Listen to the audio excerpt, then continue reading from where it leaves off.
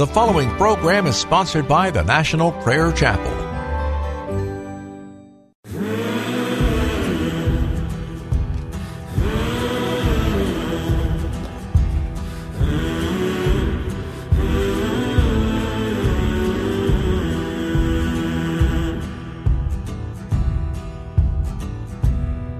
In the year that King Uzziah died, I saw also the Lord sitting upon a throne, high lifted up, and his train filled the temple. Above it stood the seraphim, each one had 6 wings. With twain he covered his face, with twain he covered his feet, and with twain he did fly. And one cried unto another, and said, Holy, holy, holy is the Lord. The whole earth is full of his glory. Holy, holy, holy is the Lord. The whole earth is full of his glory. And the posts of the door moved at the voice of him that cried, and the house was filled with smoke. Then said I, Woe unto me! Woe unto me! I'm undone, for mine eyes have seen the King Almighty. Woe unto me! Woe unto me! I'm undone, for mine eyes have seen the King Almighty. Then flew one of the seraphim unto me, having a live coal in his hand, which he had taken with the tongs from off the altar, and he laid it upon my mouth, and said, Lo, this hath touched thy lips, and thine iniquity is taken away, and thy sin purged. Also I heard the voice of the Lord saying, Whom shall I send? Whom shall I send? And who will go for us? Then said I, Lord, here I am. Whom shall I send? Whom shall I send? And who will go for us? Then said I, Lord, here I am. Holy, holy, holy is the Lord. The whole earth is full of his glory. Holy, oh holy, holy is the Lord. The whole earth is full of his glory.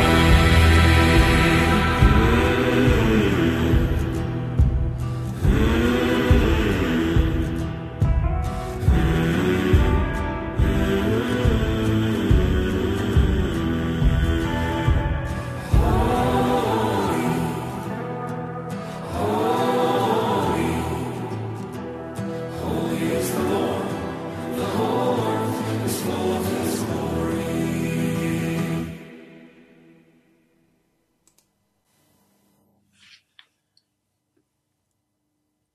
Welcome to Pilgrim's Progress.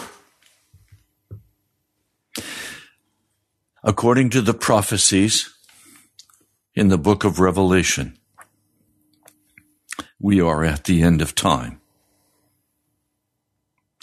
And you will see, and I will see, the coming of the Lord. We are the last generation. And then Jesus comes. He comes at any hour, and we are to be dressed and ready. Are you ready? Are you ready for Jesus to come? Have you prepared? And are you ready?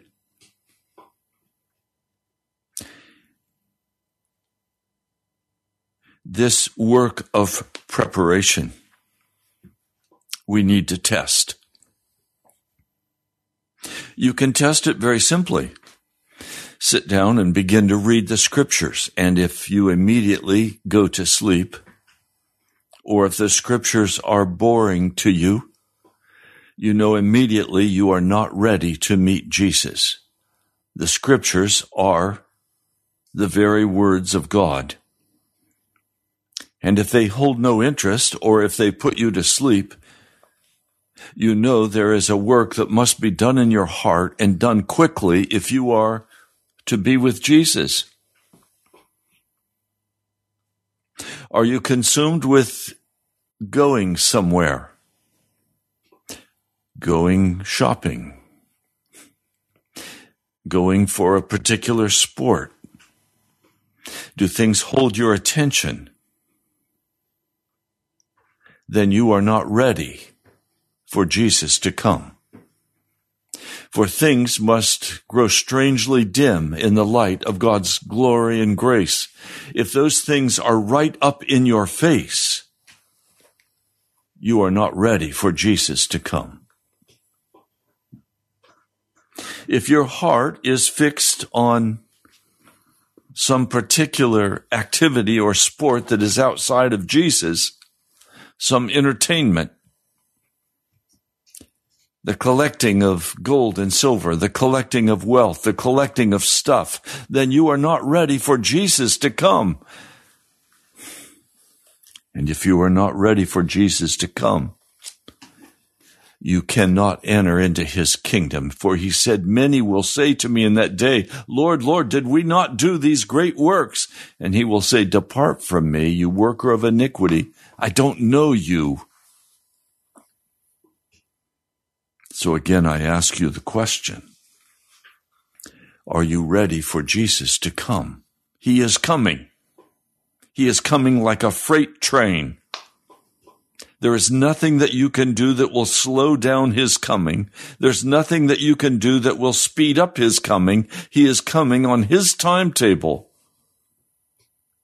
And he is coming to bring about the fullness realization of the kingdom of heaven. Now, let's be very clear. Grace is not a covering for sin. Grace is not the imputed righteousness of Jesus. Where grace is truly at work, it produces conviction of sin as a soul begins to awaken to their true condition before a holy God. Grace brings out clearly in our heart the defilement of the sin that we are still walking in. As the soul is awakened to its true condition before a holy God, sorrow and shame because of that sin begins to fill a man or a woman's heart. And in the process, he begins to have revealed to him by the power of the Holy Spirit a Savior. And you begin to understand your absolute necessity for this Savior. And if you're still blowing off the Christian faith, you are not ready to meet him. Now, today is a day of consciousness for me, a day of, if you please, even celebration for me. For 12 years ago this morning, my precious wife, Jan, closed her eyes and took her last breath as I held her in our bedroom as she died of cancer. And she went to be with the Lord. It was 10 a.m. in the morning on May 10, 12 years ago. There is nothing romantic. There is nothing pretty about death. It is ugly. It is unnatural. It is the direct result of sin. If you have seen your pet die as you had him put down by the vet, or if you have seen your brother or sister, your mother, your father die, you know there is nothing romantic about it, and it leaves a great void in your heart. But I know that my precious wife was ready and that Jesus was calling her. And she went with victory on her lips, knowing she was ready to meet Jesus. She had put away all known sin. There was no mark of wickedness upon her life. She was clean by the blood of Jesus.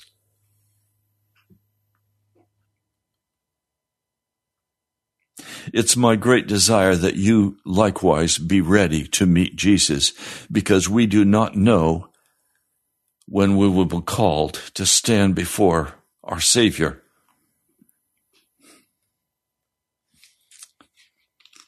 But I can tell you that in Jesus Christ is found joy and peace and a great love in our hearts for holiness, that we would serve him single-mindedly in this present day, in this present age, as we wait for the coming of our Lord and Jesus, our Lord and Savior.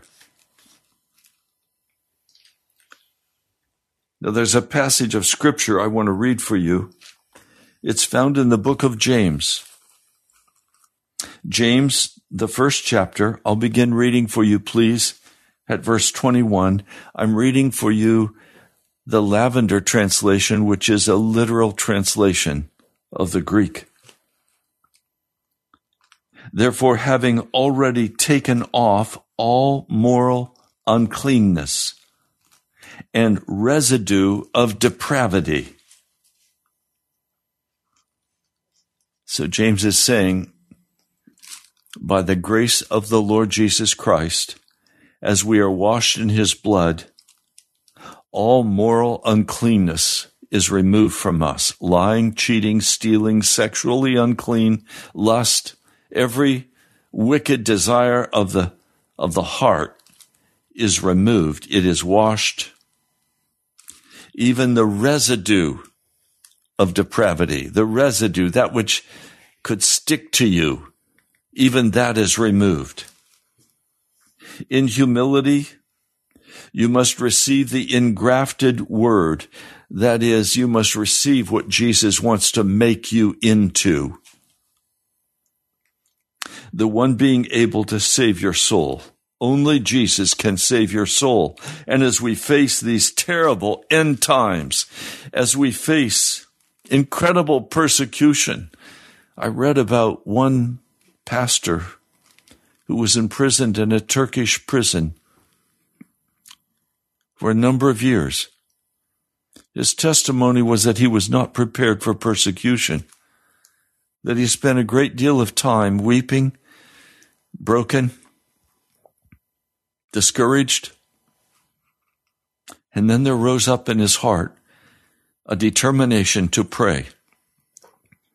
And by his own testimony, the only way he made it through that time of great persecution was by spending many hours every day on his knees praying,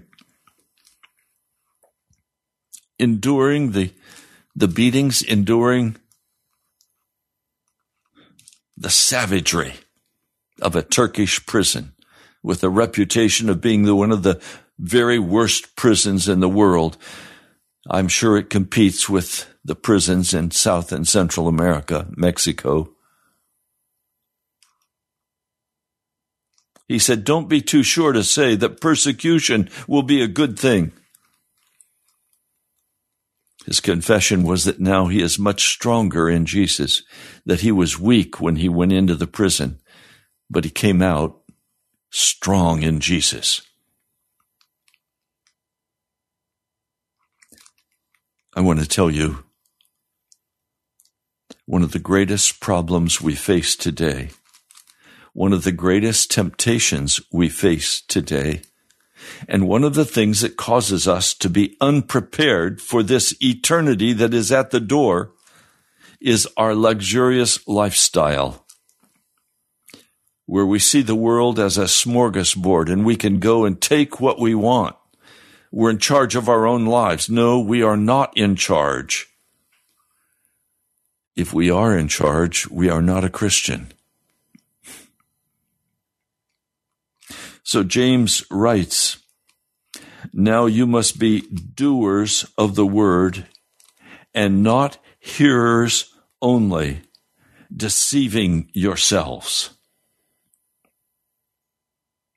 No, you must be doers of the word and not hearers only, deceiving yourselves.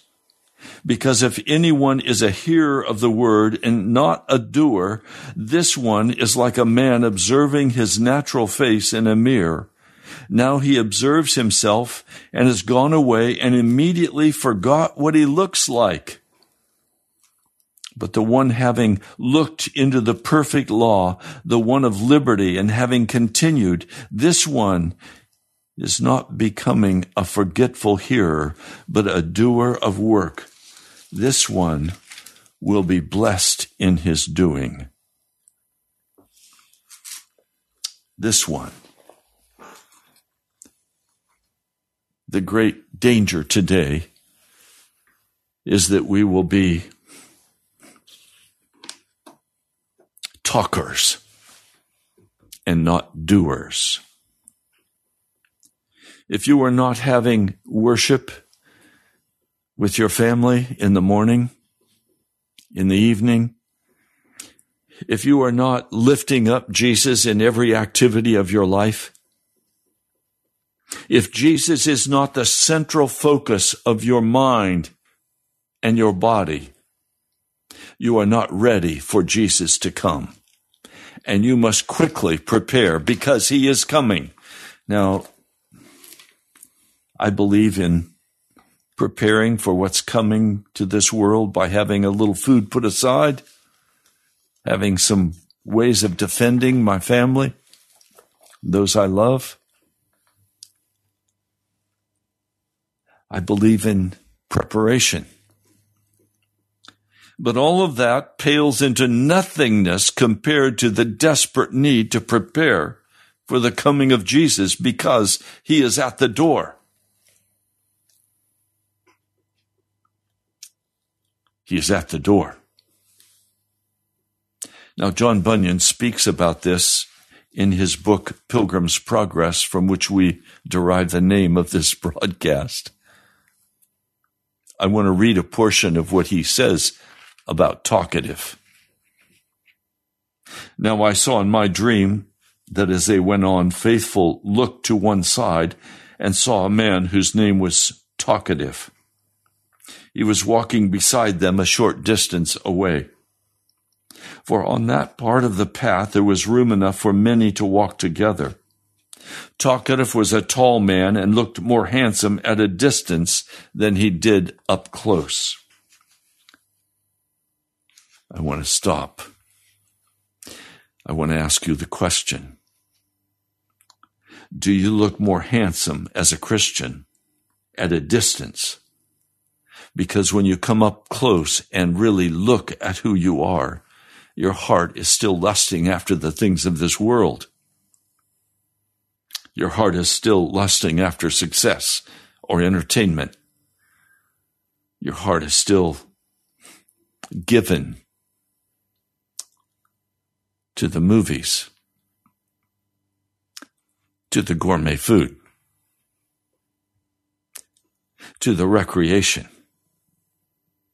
What is your heart given to? That will determine whether or not you can walk successfully through the coming days of utter destruction. Many of you will die. Many of you will not make it through what's coming. Are you ready to die? I recognize that I may not live through this. It would be a privilege to be martyred for the name of Jesus Christ. I don't know that I'll live through what's coming, the famine, the pestilence, the destruction with a nuclear weapon, or the violence and the uprising of chaos in America. I may not live through that, and you may not either.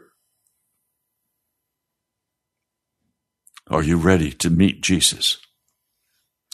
Or are you saying, I'll go along to get along. I'll do what I please. I'll go where I please. I'll think what I please. Nobody's going to tell me what I'm supposed to think. Okay, do it your way. You're a part of the kingdom of darkness. Please understand, there is no middle ground between the kingdom of darkness and the kingdom of light. When I walk into a room that is pitch black, but I carry with me a flashlight, I turn the flashlight on. What happens to the darkness? It flees. The darkness cannot overcome the light. Jesus Christ is the light of the world. Where Jesus becomes real in your life, the darkness of your heart will flee. And with sorrow and with confession, you will turn away. You will give up the darkness. It will be forced to leave you because Jesus is the light. And the darkness, according to John, the first chapter, could not overcome the light. Faithful spoke to Talkative. Friend, how are you? Are you going to the heavenly country? Well, that's exactly where I'm going, Talkative replied. Well, good. I hope we have the pleasure of your company. I'd be happy to be your companion on the journey. Come then, let's go together and spend our time in conversation about things that are excellent. Oh, I'm glad to have met someone who realizes how profitable it is to talk about good things. To tell you the truth, there are very, very few of us who will spend time during travels speaking about what is good. Most men will waste their time talking about things that are of no value, a fact that troubles me. And Faithful agreed, yes, that waste of time is something to regret. Is there anything more worthy of our tongues and our mouths than to speak of the things of God and of heaven? I'm enjoying your company already, Talkative said warmly. Your speech is full of conviction. And to what you said, I will add that there is nothing more profitable or pleasant as talking about the things of God. Also, if a man likes to talk about history or the mystery of things or miracles or signs and wonders, where would he find it recorded more sweetly than in the Holy Scriptures? Yes, Faithful agreed. That is true. We should desire to thus be profited in our conversation by purposely talking about the things of God. Talkative added, those are my thoughts exactly. For to talk of such things is profitable.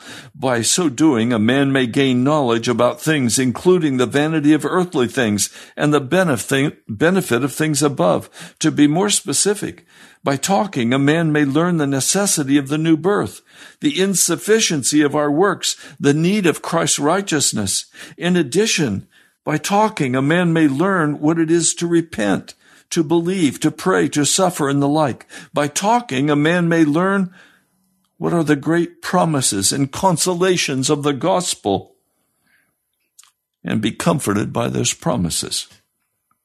Further, by talking, a man may learn to refute false opinions, to defend the faith, and to instruct the ignorant. All of this is true, said Faithful. I'm glad to hear you say it. Talkative went on, because there's so little talk of these things, There are few who understand the need for faith and the necessity of a work of grace in their souls for obtaining an eternal life. They are ignorant, and they live by the works of the law, through which no man by any means may obtain the kingdom of God. Faithful answered, Yes, but the heavenly knowledge of these things is a gift of God. No man can attain them by human industry or by merely talking about them. Oh, I know all of that very well, Talkative said softly, for a man can receive nothing unless it is given to him from heaven. All is of grace, not of works. I could give you 100 scriptures to confirm that. Well, said Faithful, what is that one thing that we should spend our time talking about? Well, whatever you like, Talkative offered. I'll talk of things heavenly or earthly, moral or evangelical, sacred or profane, past or future, domestic or foreign, important or inconsequential, so long as it's done for our benefit.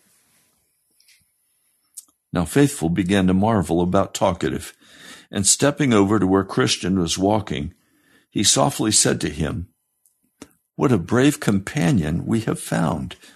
Do you not think that this man may be a very excellent pilgrim? Hearing this, Christian smiled gingerly and said, The man with whom you are so impressed will beguile you with that tongue of his. Do you know him?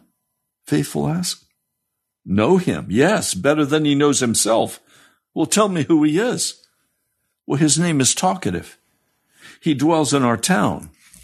I'm surprised that he's a stranger to you, but perhaps it's understandable since our town is so large.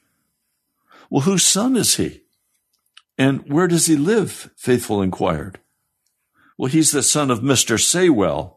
He lives in Prating Row, and he's known to all who are acquainted with him by the name of Talkative.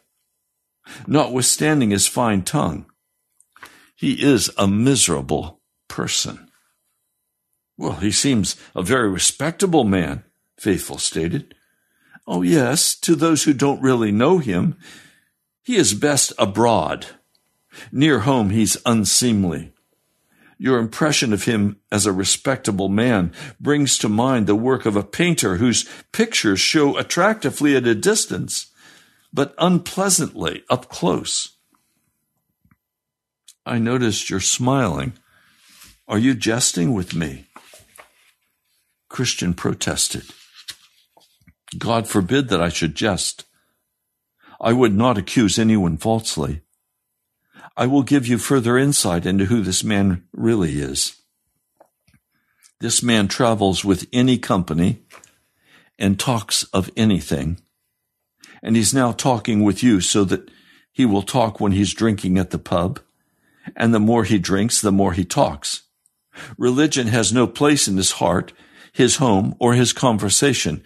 He is all talk, and his religion is to make noise with his mouth. You know, I read this and I tremble. A man who is a talker never walks in the doing of the word, and he deceives many.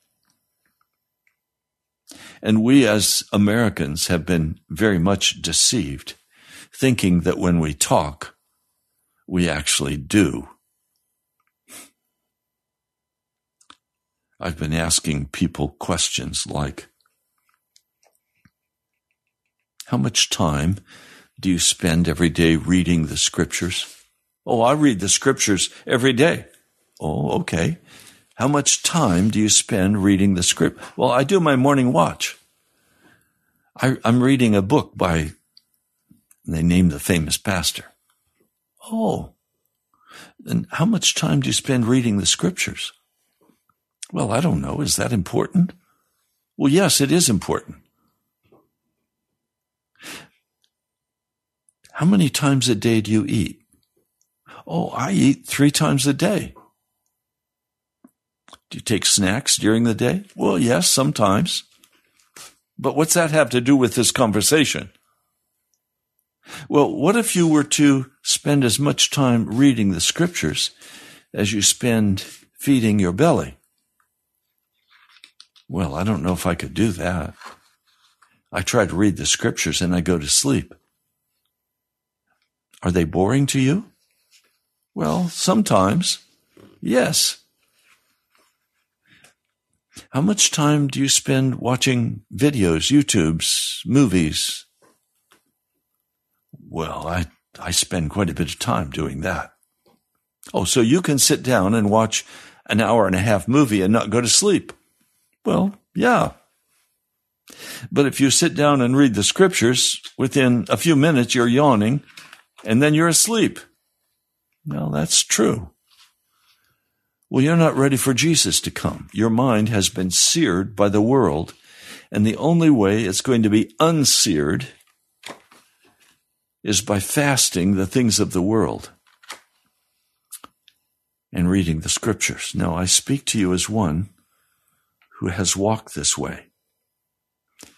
When I finally decided to be serious about the Word of God, I had to stand up and walk around to stay awake while I read it because it was boring to me. I could study it for a sermon. Now, this has been many years ago. Today, when I open the scriptures and I begin to read, it's like watching a movie. It comes alive. It dances before my eyes. Why? Because my mind is open to the Word of God. It's not seared by the wickedness of this world. One person said to me, Pastor, I'm having a hard time believing what you're saying. I said, okay, do a test. Sit down and watch, I don't care what it is, 35, 40, an hour worth of a movie or of a television or a YouTube, a worldly YouTube, and then go take your Bible and sit down by yourself and see if you can read it.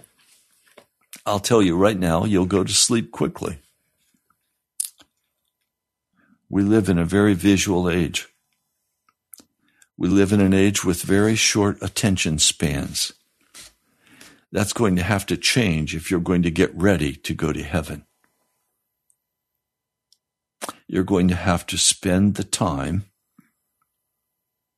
to allow Jesus to expose to your heart the wickedness in your life. And he's going to begin to speak by the Spirit, and he's going to say, cut off the television, cut off those movies. Stop watching the football games and the baseball games and all the other professional sports. Turn them off. Now, you'll have a time of withdrawal because these things are all drugs in our system. Don't spend hours watching the news and trying to catch up on all the activities that are going on in the world. Some of you are, frankly, obsessed with the Ukraine-Russian war, and you're obsessed with the possibility that this could spread and become World War III. Well, what can you do about it? Nothing. But you can do something about your soul's condition. You can turn off the world. And you can read the scriptures. You can pray. You can allow the Holy Spirit to quicken your heart and point out to you by grace those things in your heart that are drawing you away from Jesus and preventing you from being prepared to meet him. Are you a talker? Do you know how to talk the religion talk? Do you go to church or have time with friends and not talk about Jesus, but instead talk about the sports? How many times my heart has been grieved in a church when the service has been finally ended the benediction has been spoken. And then I listen to what people want to talk about, and they want to talk about, the guys want to talk about the football game, or the baseball game, or the basketball game. The gals want to talk about what they are interested in, whether it be sports with their husbands, or shopping, or where they're going for dinner, or what so-and-so has said or done, and we need to catch up on the gossip. Utter darkness. Very, very seldom do I see at the end of a worship service men and women coming together saying, let's pray for each other. Would you pray for me? One man at the National Prayer Chapel has a regular habit. He always comes to me and he says, Pastor, I'm ready to go, but I need prayer. Would you pray for me? Yes. How can I pray for you? And he has his things all ready that I need to pray for him about. Well, shouldn't he pray for himself? Yes. Should he have brothers and sisters praying for him? Yes. Some people don't want to be prayed for. If you ask them, can I pray for you? They'll say, no. And they'll quickly walk away. Others will, with tears in their eyes, say, yes, please pray for me. I'm in a terrible situation. And they would never have shared that terrible situation if someone had not asked, can I pray for you? Now, I want to share something with you today.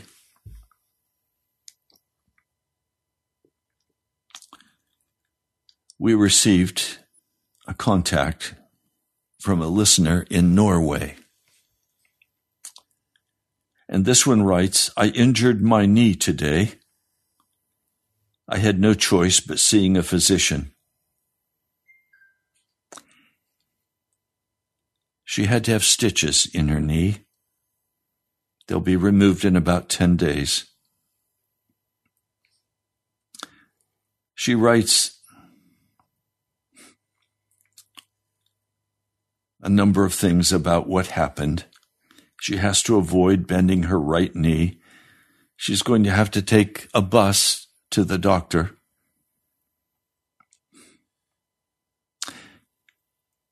She needed that money that she's had to use for her medical treatment for food, not transport or medical bills.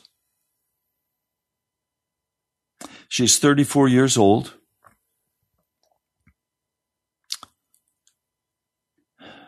She's in a very hard place financially.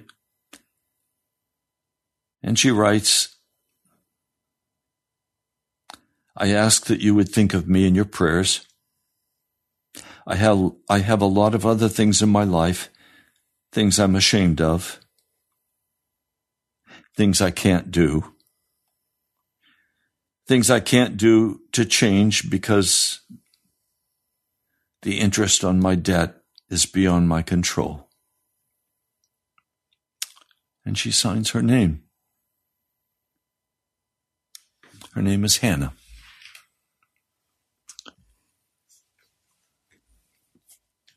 I know Jesus loves you, Hannah.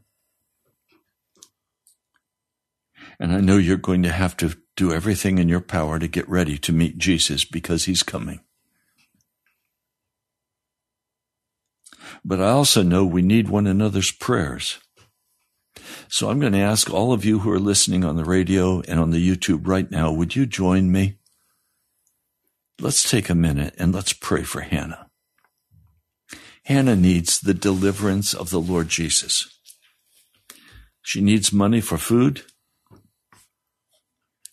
She needs healing. And most of all, she needs to have a new revelation of the love and mercy of Jesus for her. So let's pray for Hannah. Would you join me? Lord, I come right now with this dear sister, Hannah, from Norway. And I ask, Jesus, that you would look with great mercy upon her today. I pray, Jesus, that you would see the pain and the anguish, both physical and emotional. I pray, Lord, that you would be her provision. I ask, Lord, that you would raise her up out of debt, that you would set her free, that you would be her provision, physically and spiritually. I ask, Lord, that you would bring her into a relationship with yourself and with fellow Christians. Lord, I lift her up today, knowing that you will hear our prayers as we together on the radio and on the YouTube pray for her. Lord, I plead your mercy, and I plead your grace. Grace to uncover in her life anything that is unclean and cause her to kneel before you or to wait before you, to sit before you with her leg lifted up as she can't bend it. Lord, I ask that you would minister to Hannah right now, even in this moment as we are praying. Would you minister to her heart, and would you reveal your great love and mercy to her? And would you rescue her? Thank you, Jesus. I pray in your mighty name. Amen. Thank you for joining me in praying for Hannah. I can't have someone say, Pastor, would you pray for me? And say, yes, I'll pray for you. No, I'm going to pray right then. I'm going to pray right then for her. I ask, please, would you continue to pray and stand by faith for Hannah's healing, and that her debt will be removed, that the Lord will bring to her the resources she needs for food and shelter, that the Lord will bring to her the resources she needs to pay off her debt, and the wisdom to know how to not go into debt again. Lord, would you forgive Hannah for any sin in her life?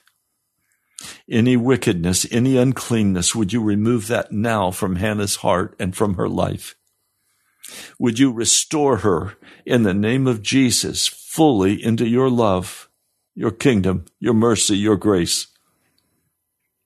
Thank you, Jesus.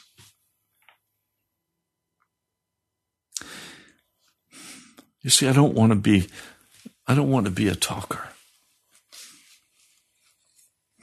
I want to be a doer. This man talkative says, the kingdom of God is a matter of talk, and he'll talk about anything. But Christian says, remember the proverb, they say and do not, but the kingdom of God is not in word, but in power. He talks of prayer. He talks of repentance. He talks of faith. He talks of the new birth, but he only knows how to talk about them. I've been with his family. I've observed him both at home and abroad. His house is as empty of true religion as the white of an egg is without flavor. In his house there is no prayer, no sign of repentance for sin. The ox of the field in his own way serves God far better than he does. He is a stain and a reproach, a shame to true religion. No one who knows him has a good word to say about him. The common people who know him say this about him, a saint abroad, a devil at home. His poor family knows what a tyrant he is. He is rude, raving at the slightest provocation, and totally unreasonable. Men who have financial dealings with him say that it is better to deal with a known cheat than with him.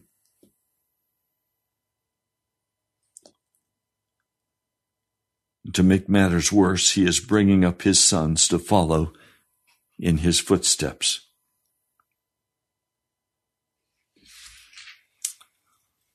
You know, I recognize today, again, I don't want to be a talker. I've met men who know how to eloquently speak and argue and dissent all manner of theology. They know all the answers, but they don't walk those answers out. They're divisive. They're troublemakers. They judge. They condemn. They accuse. They're just talkers. But there's no reality of the Holy Spirit in their life. Oh, they do some things right because they have to maintain their place. But they're about themselves. They haven't yet seen the true ugliness of the wickedness of their hearts. These men are blotches among the people of God. They bring discouragement to the saints. They dispute at the drop of a hat. Their house is empty of the true faith of Jesus Christ. I don't want to be that way. And so I am hungry for the grace of Jesus Christ. I am hungry for the true grace that produces conviction of sin, that makes us aware of any defilement that's in our nature, that totally destroys our unbelief. I want to find the mercy of God in Jesus Christ. Now, many of us recognize that we need a much deeper vision of Jesus on the cross and of his resurrection. Many of us recognize that we need a much deeper awakening of our soul, an awakening that would produce in us the sorrow and the shame for any sin that yet resides in our hearts. Now, I know as I share this message, please may I say this to you gently. Many of you listening know a great deal about the gospel. You've been taught for years. But you still love the world. You still love the things of the world. As one man said to me, Pastor, is it wrong for me to go to the nightclub if I'm not drinking? Yes, it is. Well, why? Because when you go to the nightclub, you're going to the garbage can. I know that if you go to the barber shop, you'll get a haircut. If you go to the nightclub, you'll get a haircut. The temptations will be strong, and you will not be able to withstand.